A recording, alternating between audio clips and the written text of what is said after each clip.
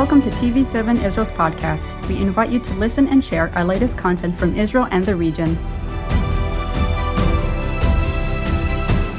Shalom from Jerusalem, and welcome retired General and Prime Minister Ehud Barak for our third conversation in this series, Watchman Talk, conversations with Israeli military and security experts and practitioners. We stopped our conversation with you coming back into the career corps during the War of Attrition, after the Six-Day War and before the Yom Kippur War, because you felt that it is still your duty to serve rather than pursue your academic career. And you were appointed the leader of this battalion-size unit. You took part and led operations such as Spring of Youth in Beirut in the spring of 1973. But then you left to study in the United States and came back once the Yom Kippur War started.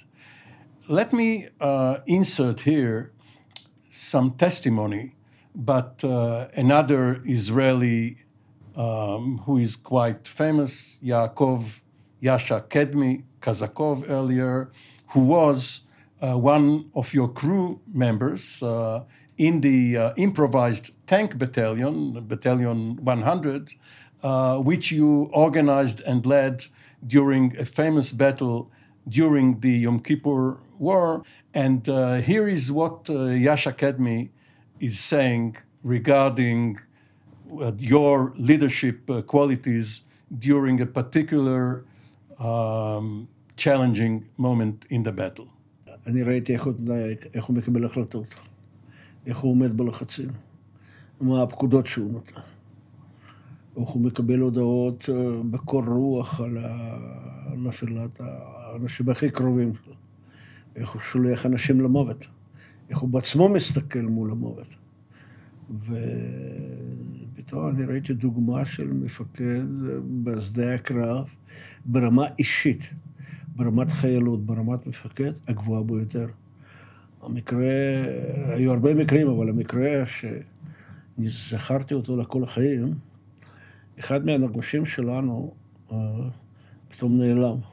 הוא היה לא רחק מאיתנו, פתאום לא שמענו אותו. ובסוף הוא לא בא, הוא לא חזר לחניות. ואז הוא אומר לי, תן לי עוד רימונים ועוד מימייה, אני הולך לחפש אותם. אמרתי לו, לא, אני אלך איתך, או מישהו אומר לו, אני הולך לבד, אף אחד לא הולך איתי. ואז גנלוב בצבא בלילה, לוקח את הנשק, והולך לכיוון עמדות מצרים, לעבור אותם ולחפש חיילים שלו, שהוא לא יודע אם חיים או לא. ואני ראיתי את הדמות שלו הולכת ונעלמת בחושך. אמרתי, איזה אומץ לב ואיזה חוש של אחריות ודאגה של המפקד לחיילים. אז הרגעים האלה שאני רואה את הדמות שלו מתרחקת, ועוד הוא לא בחור לא גבוה, איש איזה אינטליגנטי, בצעדים שלו מתרחק ונעלם בחושך, ופתאום הוא מופיע בחזרה מהחושך. זה היה שיעור מהלב ביותר. מה זה מפקד בצבא ההגנה לישראל? So, what can you recall from this battle? And in a larger context, you, even though you studied in the various armor courses, and you led a company, then a battalion, eventually a brigade and even a division, it was quite a change from a special unit to such regular army forces, wasn't it? Yeah. You know, I went first to the Armor Corps when I was deputy commander of the Sayeret Matkal, of the Special Forces Unit, and it was the height of the attrition war, and I still had to wait a year until the former commander will end his term and I will replace it. You were a major. Yeah. I was a major, and I went from, as you mentioned, from like crew, training, everything, and became a company commander. It was just the end of the war of attrition. And I got recruits company to train them, the basic training. One of them was Yasha Kazakov. He was a hero, dissident against the Soviet Empire, fought and challenged them, and then came out and accepted here by the Prime Minister, others as a Jewish hero.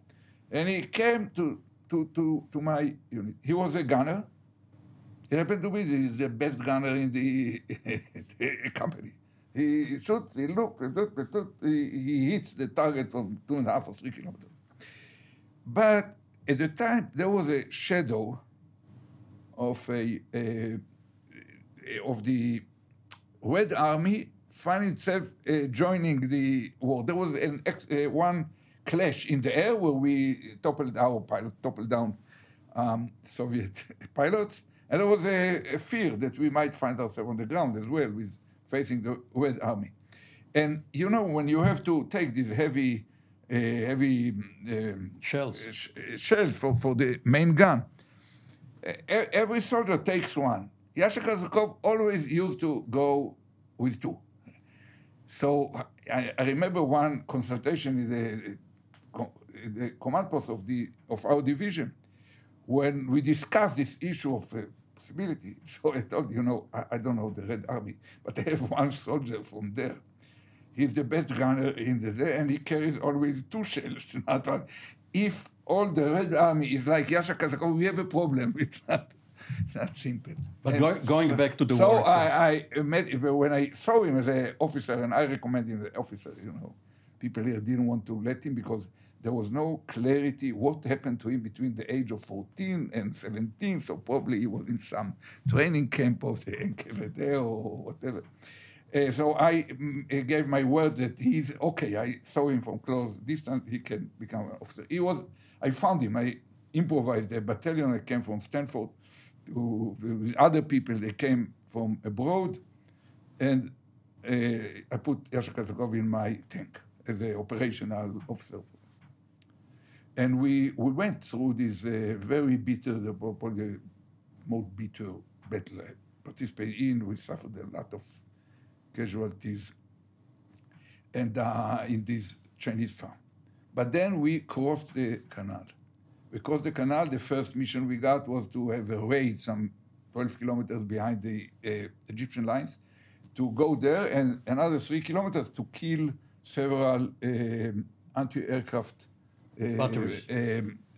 batteries, so our Air Force can come, because they were closed by the missiles. One should understand here that the irony was that the Air Force was supposed to have clear the way to us, and to have the armor and listen, operate. Because we made this raid some 12 kilometers behind them, and they knew that probably will destroy part of them. And I was not the only one. There were several such raids. The Skyhawks were already in the air. So when we turned back, and we completed the mission and go back. So we are a column of tanks coming from Egypt toward our lines, and the Skyhawks coming. I thought, that's going to be a tragedy. They will. Fortunately enough, they found some munition dump, and they went all of them on. So we continued. We had some battle with Egyptian tanks, and we kept moving to bypass, to encompass the whole Third Army toward Jabal Ataka. No, not to the north, to the south, toward Jabal Ataka and Suez Cairo. Cut off the Third Army. Yeah, Suez Cairo.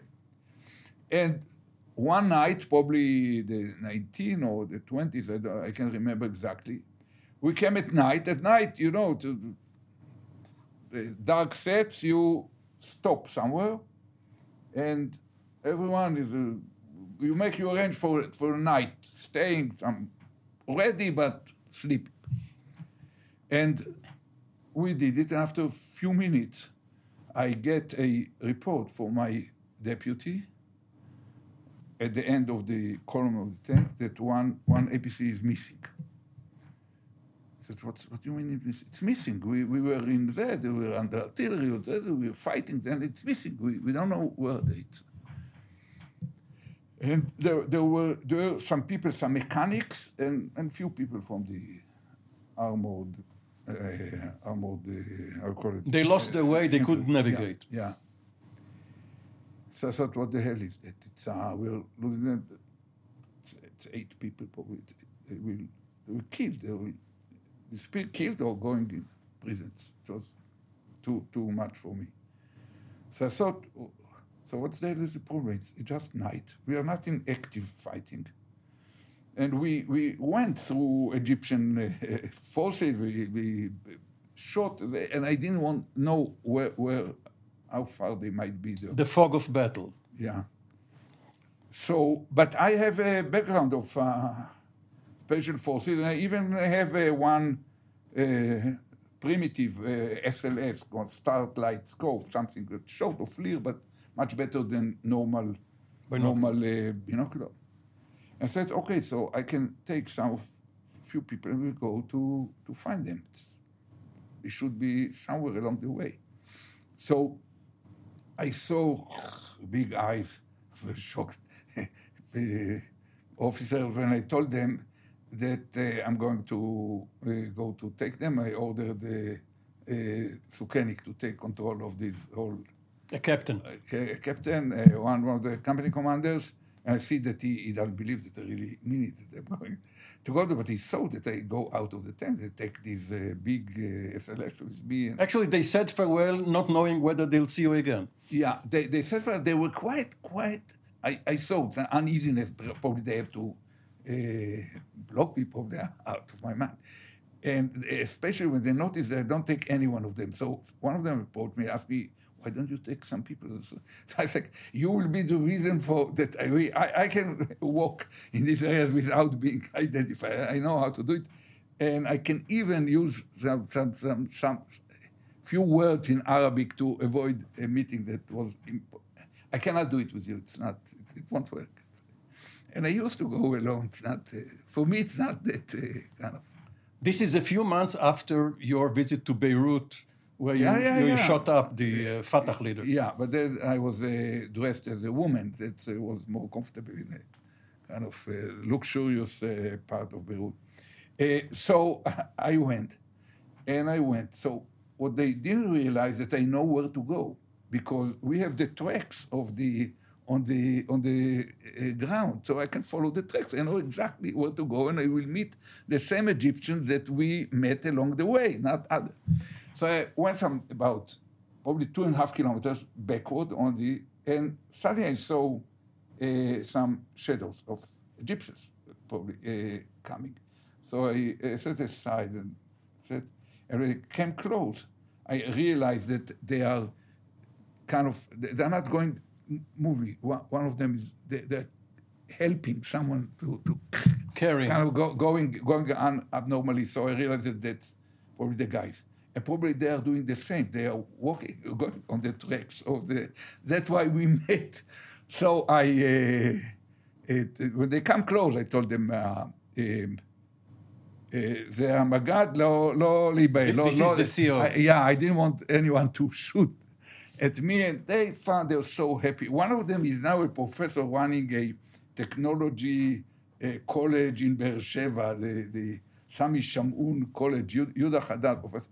And we're still in contact. For them, it was something come out of the unbelievable between the Egyptians.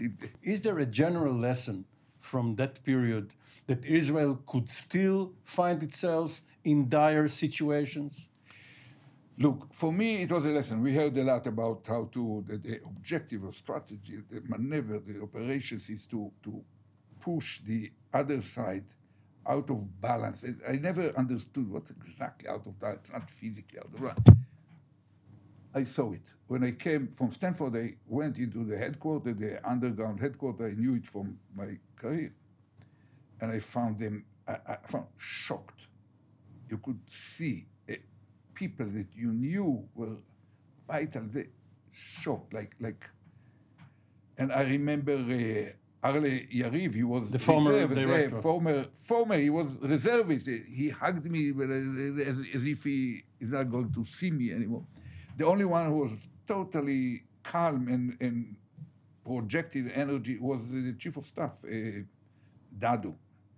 And it was quite depressing to look at them. And I came to the command post of the Southern Command to report to them that they came. And I found something similar, not depression, but total bardak, total uncontrolled situation. People sat down, it was not controlled until the same Bar-Lev, who told me this operation is on the chicken legs, came there and his experience in authority reassured them. He did it after he did the same in the Northern Command. But mainly there is a lesson here. We should prepare to the worst. In retrospect, I noticed to myself that our attitude, it was not just a mistake of the intelligence, or mistake of the intelligence that was fed by a mistakes in judgment of the operational command, and they they contributed to the failure of each other. And both of them contributed to the failure of the political level to see clear the situation. And I noticed that this could happen to everyone, and you have to beware. There was a misreading of the results of the 6 Days War.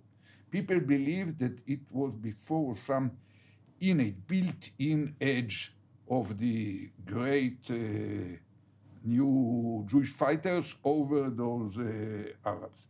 They didn't realize that the real impact of 6 Days War was reached because we initiated and they were surprised. And that's the price of being caught surprised. And now we're paying the price of being caught surprised. It's not about something innate in our superiority. There's no superiority. We can fail. Okay, But another important element is that, in the Yom Kippur War, tactically it was the greatest military triumph of Israel. We were attacked, surprise attacked by 1.5 million people, many hundreds of airplanes, of tanks, thousands of tanks, whatever, artillery. And we were shocked by the surprise, but within 7 days we were closer to Damascus, and within another 10 days closer to Cairo. Tactically, it's great victory. But strategically, it is the other side who reached its objectives. Sadat didn't plan to go to Gesher Adalom, to Ashdod, or to join Hebron, which the Egyptians did in War of Independence. And Syrians didn't think of coming to Dgania again, as they did in the Sea of Galilee. In Sea of Galilee. So they succeeded in using all their forces for a relatively limited but highly strategically important purpose, shaking the Israeli concept and self-confidence and get some grab of a land over the canal. But historically, we won again, because the Arab side realized that if under such a surprise attack, you still cannot defeat Israel, probably there is no way to do it in this way. So probably the seeds of the interim agreement and the peace agreement were sown in this battlefield. And since then, they changed all the strategy. They realized they cannot fight with us this way. So they turned to terror, to standoff weapons in the hands of infantry against armor, fighting from heavily covered area, from built areas, terror from within and without. This capacity, rockets and missiles to bypass the edge of our Air Force, and on another level, the nuclear aspirations. You were, at the time, perceived as having two, quote-unquote, idols, generals turned politicians, Moshe Dayan and Arik Sharon. And actually, in a way, you followed them from the military into politics. Moshe Dayan was not close to me. I had very few contacts with him when he was already a hero, but I watched him. He was interesting personality, very original, very not narrow-minded. He was very courageous in the field. Not that courageous as a civilian or even as a politician, but he was very deep into the Israeli culture, into poetry, into literary, probably from his mother, I know. And he was an attractive person. So I followed him in his career. I was, in a way, kind of surprised to the way that he was not standing or fighting, putting all his weight on things that he saw ahead of others, believed in, and even raised. But he didn't fought for it. For example, the idea that probably the best thing in the South is to respond to American proposal backed by the Egyptian that we will withdraw for some 30 kilometers, let them open the canal, they will get billions of dollars every year, and can bring back million or more civilians to the cities and it will become a normalization handcuffs, because you don't open a war once you have. But he didn't have. He didn't have the courage of his convictions. Yeah, to fight for it. Sharon was a different case. Sharon, I really followed very closely as a teenager and the achievements of his soldiers, and I know some of them, and later on many of them personally, and we followed in a way the SAS abroad and his unit in the first. And he was a huge, a very devoted supporter of myself. He noticed that I'm doing something that reminds him his youth, proposing ideas that are not yet fully right, but throwing the responsibility for not having operation to the upper leadership, and ready always at any time to do whatever, to rescue, to remove, free hijacked, passengers on a airplane that landed in Ben Gurion Airport, or to go to Beirut as a woman, to whatever it takes. We were ready. We always say, yes, we will be ready. Just give the green light. You wanted to go into Munich. And the Germans would not allow. But Dayan didn't allow, and in retrospect, he was right, because if I would have come there, not just Zamir, head of Mossad, I could not stand giving them operational advice, how not to make stupid things. But they were so incompetent that they will fail even with the proper advice, but then they would say, okay, well, you just follow the recommendation of your expert. So Dayan was in this regard good. So between myself and Arik, there was very deep relationship of highly appreciation. He imposed me as a ranking general upon the chief of staff and others. And it was close, but I never wanted to be really close to him, because I noticed a phenomena like, a leaf in a centrifuge. It comes closer to the axis. When it hit the axis, with Sharon, you could either be a total admirer and almost servant, or you will inevitably pushed out of the inner. And so I decided not to go into the inner circle. Ehud Barak, you served in several, almost all of the Israeli top positions except for finance minister. But if you consider your career, director of military intelligence, chief of staff, foreign minister, defense minister twice, prime minister, what was the most rewarding position, or perhaps none of those? The defining element of holding a position to be rewarding in the element of independence.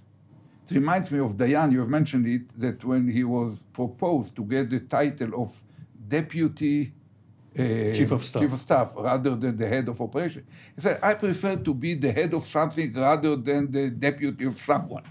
And for me, it was in a way the same. So my greatest experience was a commander of the Sayeret Matkal unit, chief of staff, and prime minister and minister of defense together, because then you decide within your own body what will be the decision of the triplet of Prime Minister, Defense, and Foreign Affairs. So, because always you are serving someone. As a commander of Sayeret Matkal, you serve the Chief of Staff. As Chief of Staff, you serve the government. Even the government, you serve history and the public. But you are independent. You can decide. You have to explain. I remember as a young commander of Sayeret Matkal, I knew that all the others, they don't really understand. Even the Ramatkal, he basically trusts you. He doesn't really, he cannot dive into all the details of what you propose or what you're going to do. The same is as a chief of staff. And in a way, the same, you have only history over you when you are prime minister. Now you are the elder statesman of Israel. One current topic, Iran. Is it such an existential threat to Israel? And should Israel deal with it diplomatically or otherwise? Look, it's not, at the present time, it's not an existential threat. It could potentially develop over the years into an existential threat. I don't think that the Iran aspiration for nuclear has to do, it was not originated because of us. We somehow found ourselves at the other extreme. So, you know, it deserves a lot of attention and deserves a lot of effort to avoid it. It's not existential now. It cannot become existential even if they get somehow a weapon. We have to realize they can have weapons if there is political meltdown in Pakistan. You might find that after 2 weeks, when the dust settles, there are half a dozen of weapons in Saudi Arabia and half a dozen in Iran. The Muslim bomb. Yeah, you are not going then to go back to North Africa and Eastern Europe. We are here to stay. We are strong. It will be a major problem. It will be a change of landscape, but nothing can really threaten our continuity if we are clever enough, acting soundly, and keep the right relationship with the United States.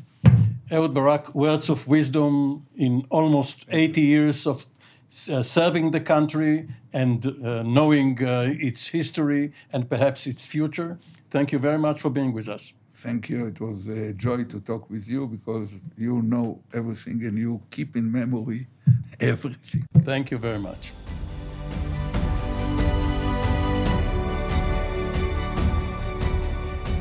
Thank you for joining us in another TV7 Israel podcast. For more content, visit our website at tv7israelnews.com or follow us on social media.